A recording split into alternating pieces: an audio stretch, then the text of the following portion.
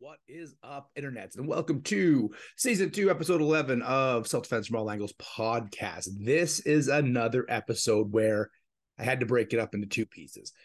On this episode, we have my friend, Dr. Tammy McCracken.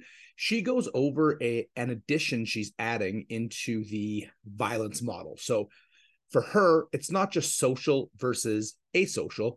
There's also a hybrid version of both of them. And in this episode, we talk about that model and where it applies, and also how her company 500 Rising has started. This first part of the episode is awesome, but as you'll hear at the end of the episode, where there isn't any promo train, I quickly realized it was going to become a two-parter because I barely even scratched the surface of the questions that I wanted to ask Tammy. So listen to part one. I'm going to drop both of these at the same time, so you can listen to part one and then immediately jump to part two. That way you don't forget the episode exists. And don't forget, if you want to bring me in for a seminar or a talk with your company or your conference or your martial arts school, just get a hold of me at www.randykinglive.com. Let's get to the episode.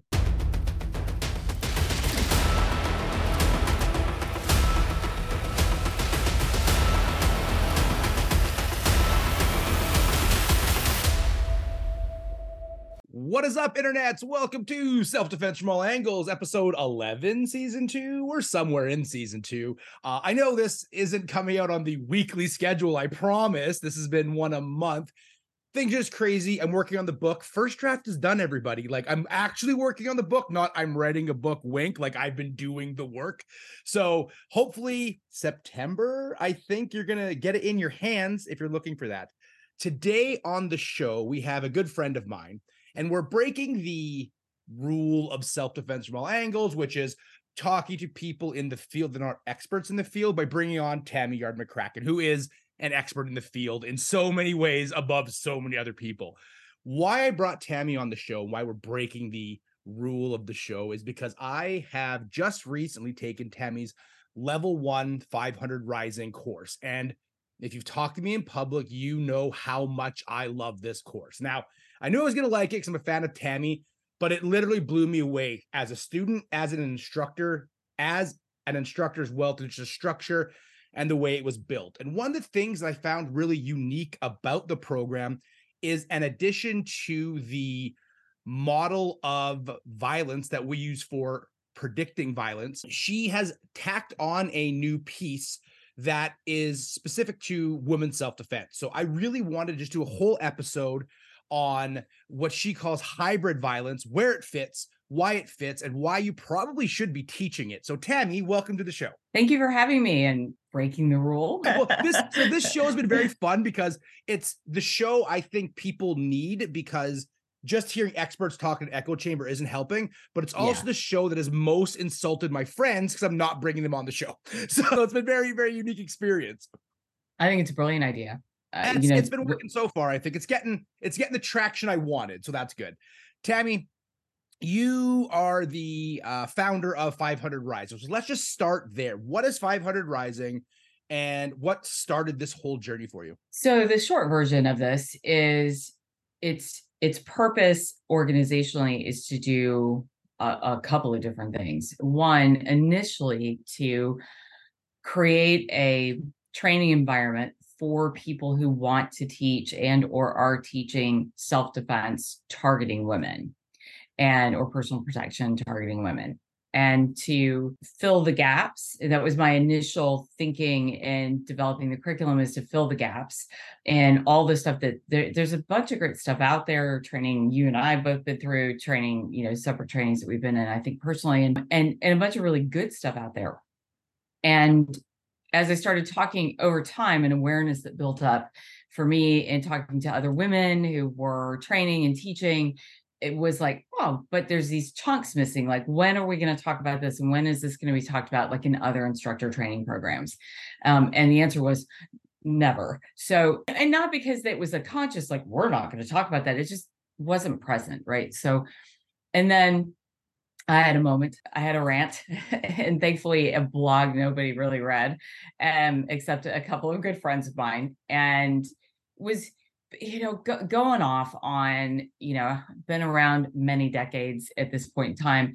And I've seen like social justice, for lack of a better term, because that's the current term, right? Social justice trends come and go. And, they peak and they do a little bit and then they fade off and people move on to the next one. And the hashtag Me Too thing was, somebody gave a big speech and I like the speaker. So I was like, oh, I want to go pick up on it, like after, it's on YouTube or whatever. And they talked about it from the standpoint of like, Me Too is going to change the world. Like, that's it. All the things we wanted done and changed, all of the, the stats on domestic violence, rape, et cetera, et cetera. It's all fixed with this. And of course I'm overstating, but that was kind of the message. I was like, because if you've got the kind of platform that this person had, it's like, oh, there's so much more that they could have done in that brief amount of time they had to speak. It's like, it's that instead of going a hashtag is going to change the world. It's beautiful thinking. It is also wishful thinking. So I wrote this snarky little I'm having a moment blog, and a good friend of mine who's obviously on the founding board, because this is her fault, really. She's like, oh, yes, love the blog, love the post, yes, all the things. Somebody should do something about this. Because I was like, give me 500 women that I can train, and we'll get them out there, and they'll train and teach other people. I'm like, yeah, it's a great idea. Somebody should do it. She's like, no, somebody should do it, as in you. I'm like, I have no bandwidth for this. I was just being an asshole, fundamentally. So not a good reason to start anything. But the more we talked about it, she was very persistent. For those guys in the community here who know Ali DiRienzo, she can be very persistent because she's a marketing person. She gets things in the world, right? Trends in life. And so finally we were like, all right, let's see what happens. And that created the first curriculum for what became level 1, and that's instructor development. So that's how we got started, and we're evolving, and as hopefully all organizations fundamentally do. And we're evolving to our next phase is to really help create supportive material for people who've gone through the training who don't have much background, which is actually a cool thing, right? They want to get involved, and supporting them in delivering like end user products. So workshops, seminars, to make it a little bit easier for people to just go out and then do it if they get excited about it. And then we also have a longer term goal to develop some more asynchronous public facing stuff that people can just access for information. And so we're currently using our social media for a little bit of that. Like every once in a while we put something up that's like a little educational soundbite. So awesome. We'll do all the social media stuff at the end of the show, everybody. So stay to the end of the show so you can hear that. But if you're smart, you heard the name of the organization, you can probably figure it out. Let's move into the whole reason why I wanted you on the show. So I took the course and I loved it. And I said this during the course, which was, the material isn't new to me, and that's not a shot. It's not stuff that we grew up, we come up from the same trunk, right? Our branches come from the same trunk. So, but that wasn't the thing that was amazing. The thing that was amazing was where you shone the spotlight on the material.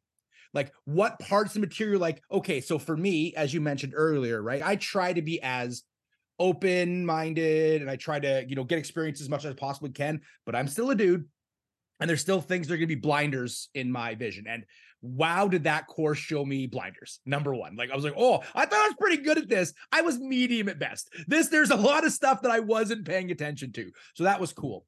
But the thing that really stood out to me was hybrid violence. And I think I may have minimized it when I introduced it as it's just for women. I think it applies across the board, but it is a very unique take. And I know some people here on the show are not going to agree with it because there's going to be some pushback, which you've experienced. Let me tell you your experience, Tammy. You've definitely experienced this. So, Tammy, walk us through hybrid. To do that, I want to start a few steps back. So the idea or concept of hybrid evolved to, in essence, do what 500 Rising evolved to do, which is fill gaps. And there are a couple of different models, taxonomies, whatever you want to use, about how we define human behavior from the purposes of study and research and, nomenclature. So we reduce things down to like little labels so that we can have ease in communication. Otherwise, to we're constantly describing an entire thought to make a point. So, these little labels do the trick for us. And out of a kind of a social psychology or sociology perspective is where we get that social asocial distinction that, as you say, we came up out of the same trunk, becomes one of the key points of reference behaviorally. And then inside of that, then, sometimes there's distinctions about predatory versus social violence. And, sometimes I get into the weeds or on language, and it's just where I do stupid things in my brain. So all of that there's a yes, but for me, like, yeah, but, right. There's a gap and there's a miss. So dialing back, we have, in fact, when I say we, I'm talking about like you and I and people who play with that social asocial conversation, are actually using already a hybridized concept of the words. So if you look at the raw actual definition of asocial, it means to, like, somebody who is not interested in social groups, right, and is not interested in connection. A means absence of, right? So absence of social. How we tend to use it, though, is because if you back up a second, if you are absolutely not interested in other human beings at all, then you're probably living in a cave on a mountain, right? We take that to the extreme. So we tend to use it a little bit more the way the term antisocial behavior is defined, but not 100%, because antisocial is anti, like, I hate these things. I hate social, I hate connections, I hate people, I hate, what society's constructs are set around. And so when we say asocial, we kind of mean already a hybrid, a blend of those two things, in the sense that we're talking about, as I look at another human being, I don't see you. There's a lack of empathy. I don't care. You're a toy, you're an object, you're a tool. I don't think about the fact that you have thoughts, feelings, cares, and ideas, which incidentally make this even more weedy. It bleeds over into this psychopathology, which is the study of psychopathy.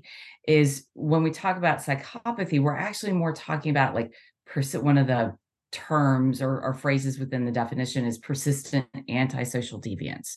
So see how we're going back up then to these other terms, right? So, and then psychopathy we look at as like a neuropsych disorder. So it's pathology, and it's a deficit of emotional response. It is a lack of empathy. It's poor behavioral control, right? So you see, all of this is already like, yes, not clean. I want to interrupt you for two things. Number one, we're very familiar. I should have introduced you as Dr. Tammy McCracken, everybody, for this level of explanation. And number two, I think what people forget is people want these clean, hard science definitions for human behavior, which is a squishy, soft science at best. So when we talk hybrid, I love this example, because you're speaking about hybrid as all of this is hybrid talk, because it's such a squishy topic. This isn't hard facts. This isn't I drop this is the velocity that hits every single time. This is humans like to fuck around, right? So they're gonna switch this up. That's gonna change. Anyways, continue.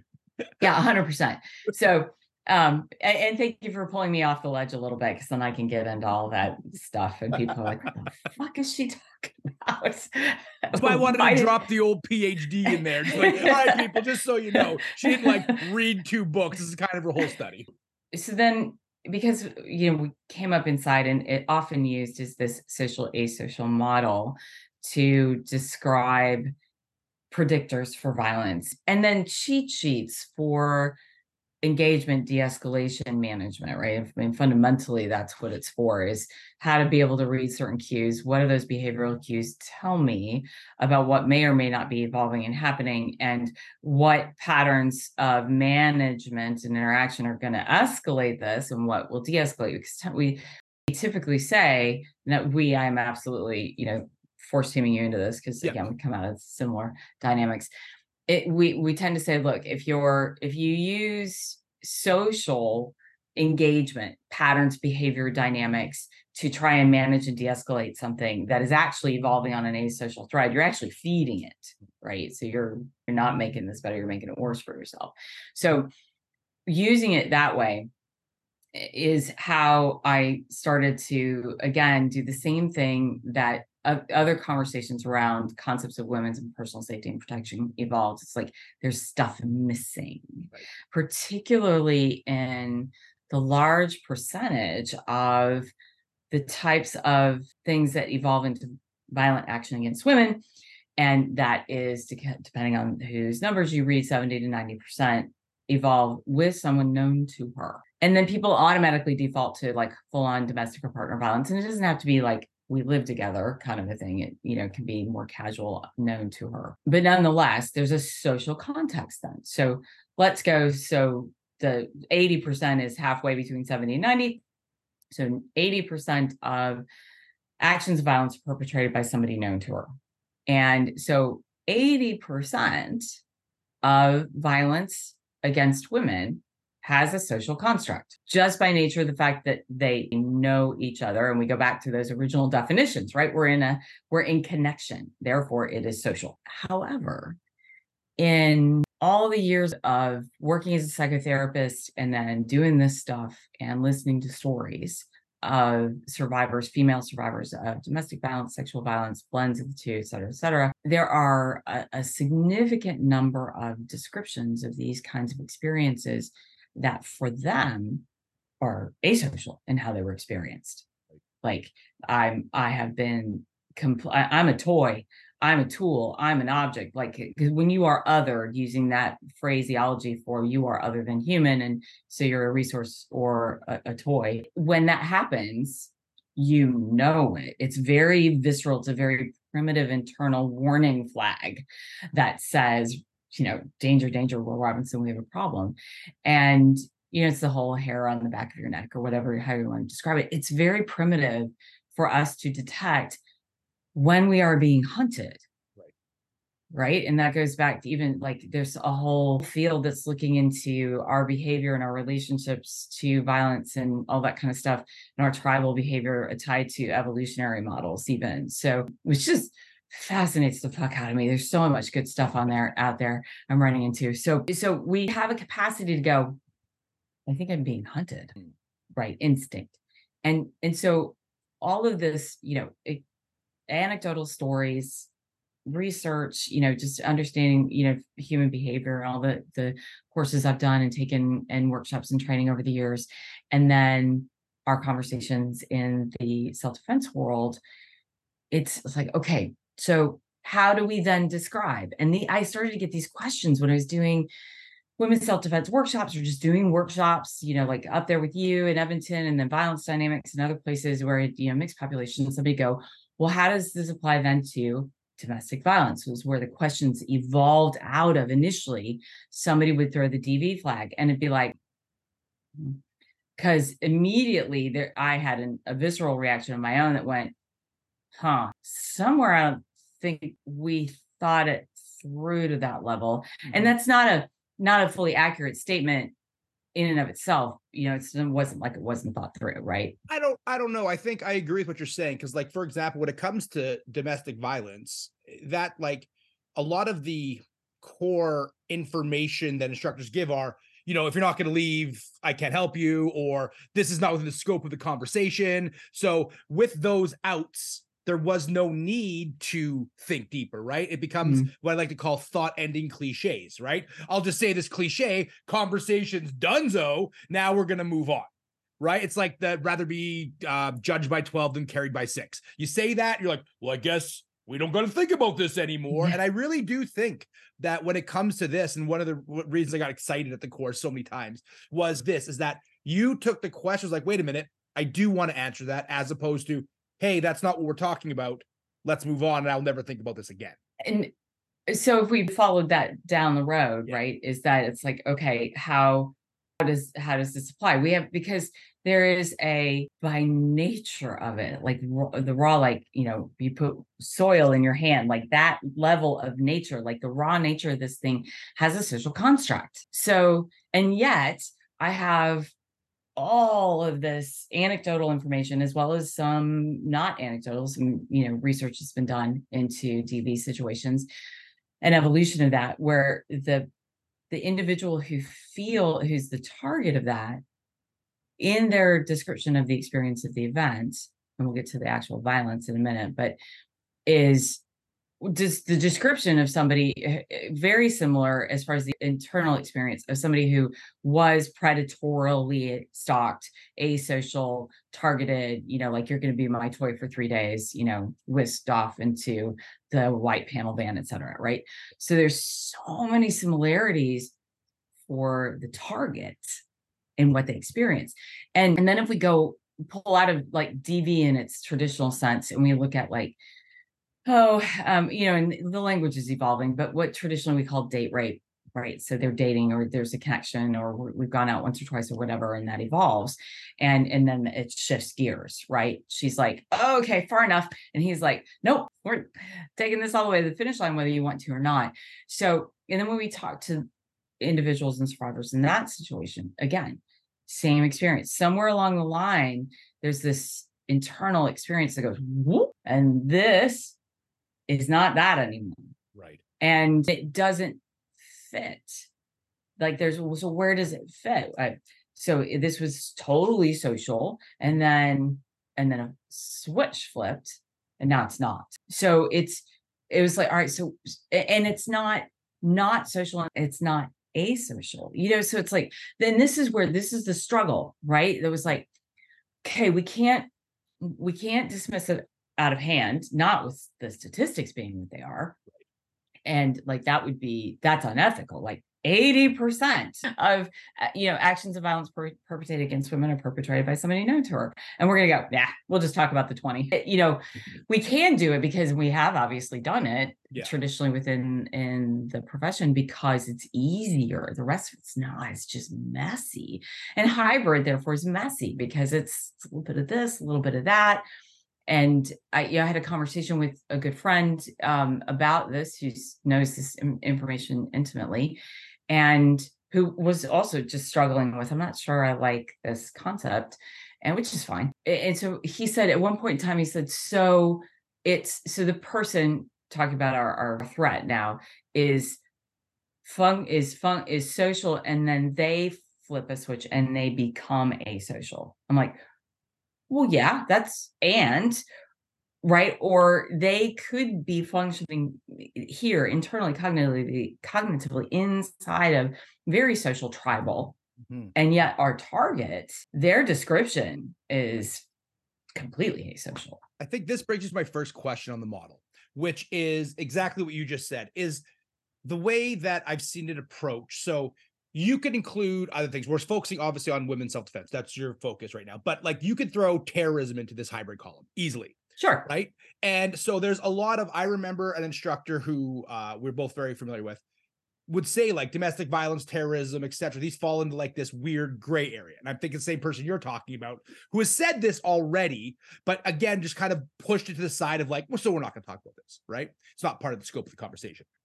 Which again, as a presenter, if you're new, young presenters, that's a gold phrase. This is not in the scope of the conversation. Let me look that up later. That's a key thing. Don't lose that, but then actually look it up later. So this then, when we speak about predatory violence, asocial violence, I use predatory. I like to say that, the predator knows the goal the whole time, and they could use social scripts to get the goal. So my question is, and I think it's just kind of rehashing what you said, but I just want to get it in my head, is, and I'm sure it's not an always, but is this an intentional use of social scripts for a predatory goal? Or is it, as you said, like the person just kind of like two-faces this? They like flip a coin, and sometimes they're social and sometimes they're predatory. For the use of this language, I do separate it. So from a predatory perspective, if I am authentically hunting, then I know the goal from the beginning. And I'm going to use social patterns and interactions and the rules, all the social contracts that we live within. I'm going to use those. And how do I say this? It's deliberate. It may not be conscious, like, let's see, which social tools shall I use this time? In that sense, but it's very deliberate and intentional for the end goal.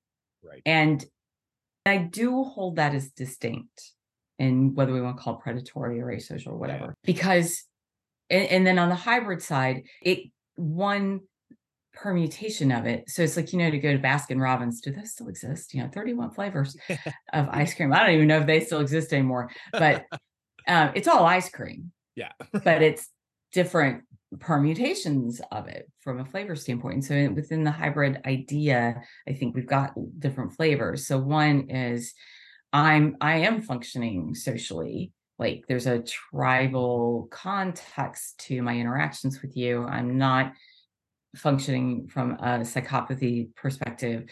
And then there's a switch that flips Right. for whatever reason. And there's like laundry list of things we can go into about what would cause them to go, boop, I am being more predatory now. Right. And so I think that's one flavor of the ice cream. I think another flavor of the ice cream is the reverse. So we talk about a predatory asocial function individual who's hunting, right? So it's deliberate, it's intentional, conscious or not, question mark, but there's a deliberateness to those choices of using social contractive behavior. And so I think it's also deliberate, likely not terribly conscious, for someone to use an asocial dynamic to get what they want inside of a social behavior and not be a sociopath, not be, have psychopathology in full blown. It could be, because we talk about, like, for example, the dark triad, we've got narcissism, Machiavellianism, that kind of thing. And I was super resistant to this for a while. I'm coming around to the idea that some of the new research is pointing to a large percentage of people who function harmfully narcissistically do so as a product of like actual trauma, childhood trauma and all that kind of stuff. And I've worked with a number of narcissistic individuals clinically. And so I went, I don't know. Right. But that was my own resistance to don't give me empathy for this. I don't want it.